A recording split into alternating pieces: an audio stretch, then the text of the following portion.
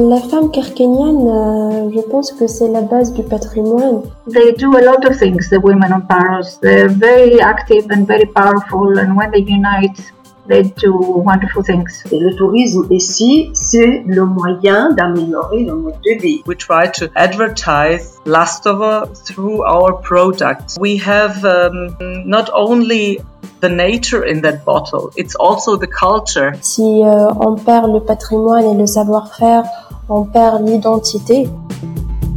Bienvenue sur Once Upon an Island Green Tourism, le podcast qui met en lumière le tourisme durable sur les petites îles. Elles nous fascinent avec leurs promesses de quiétude et de liberté.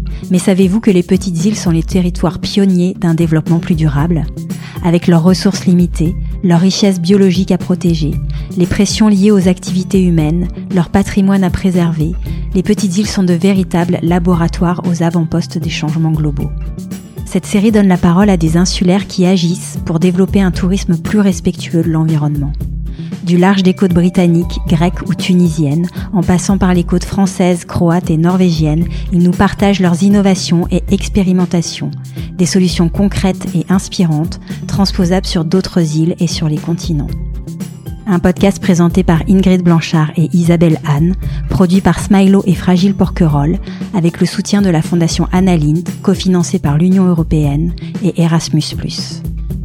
Pour ne rater aucun épisode, abonnez-vous dès maintenant sur Apple Podcasts, Deezer, Spotify ou votre plateforme de podcast préférée. On se retrouve très vite pour le premier épisode.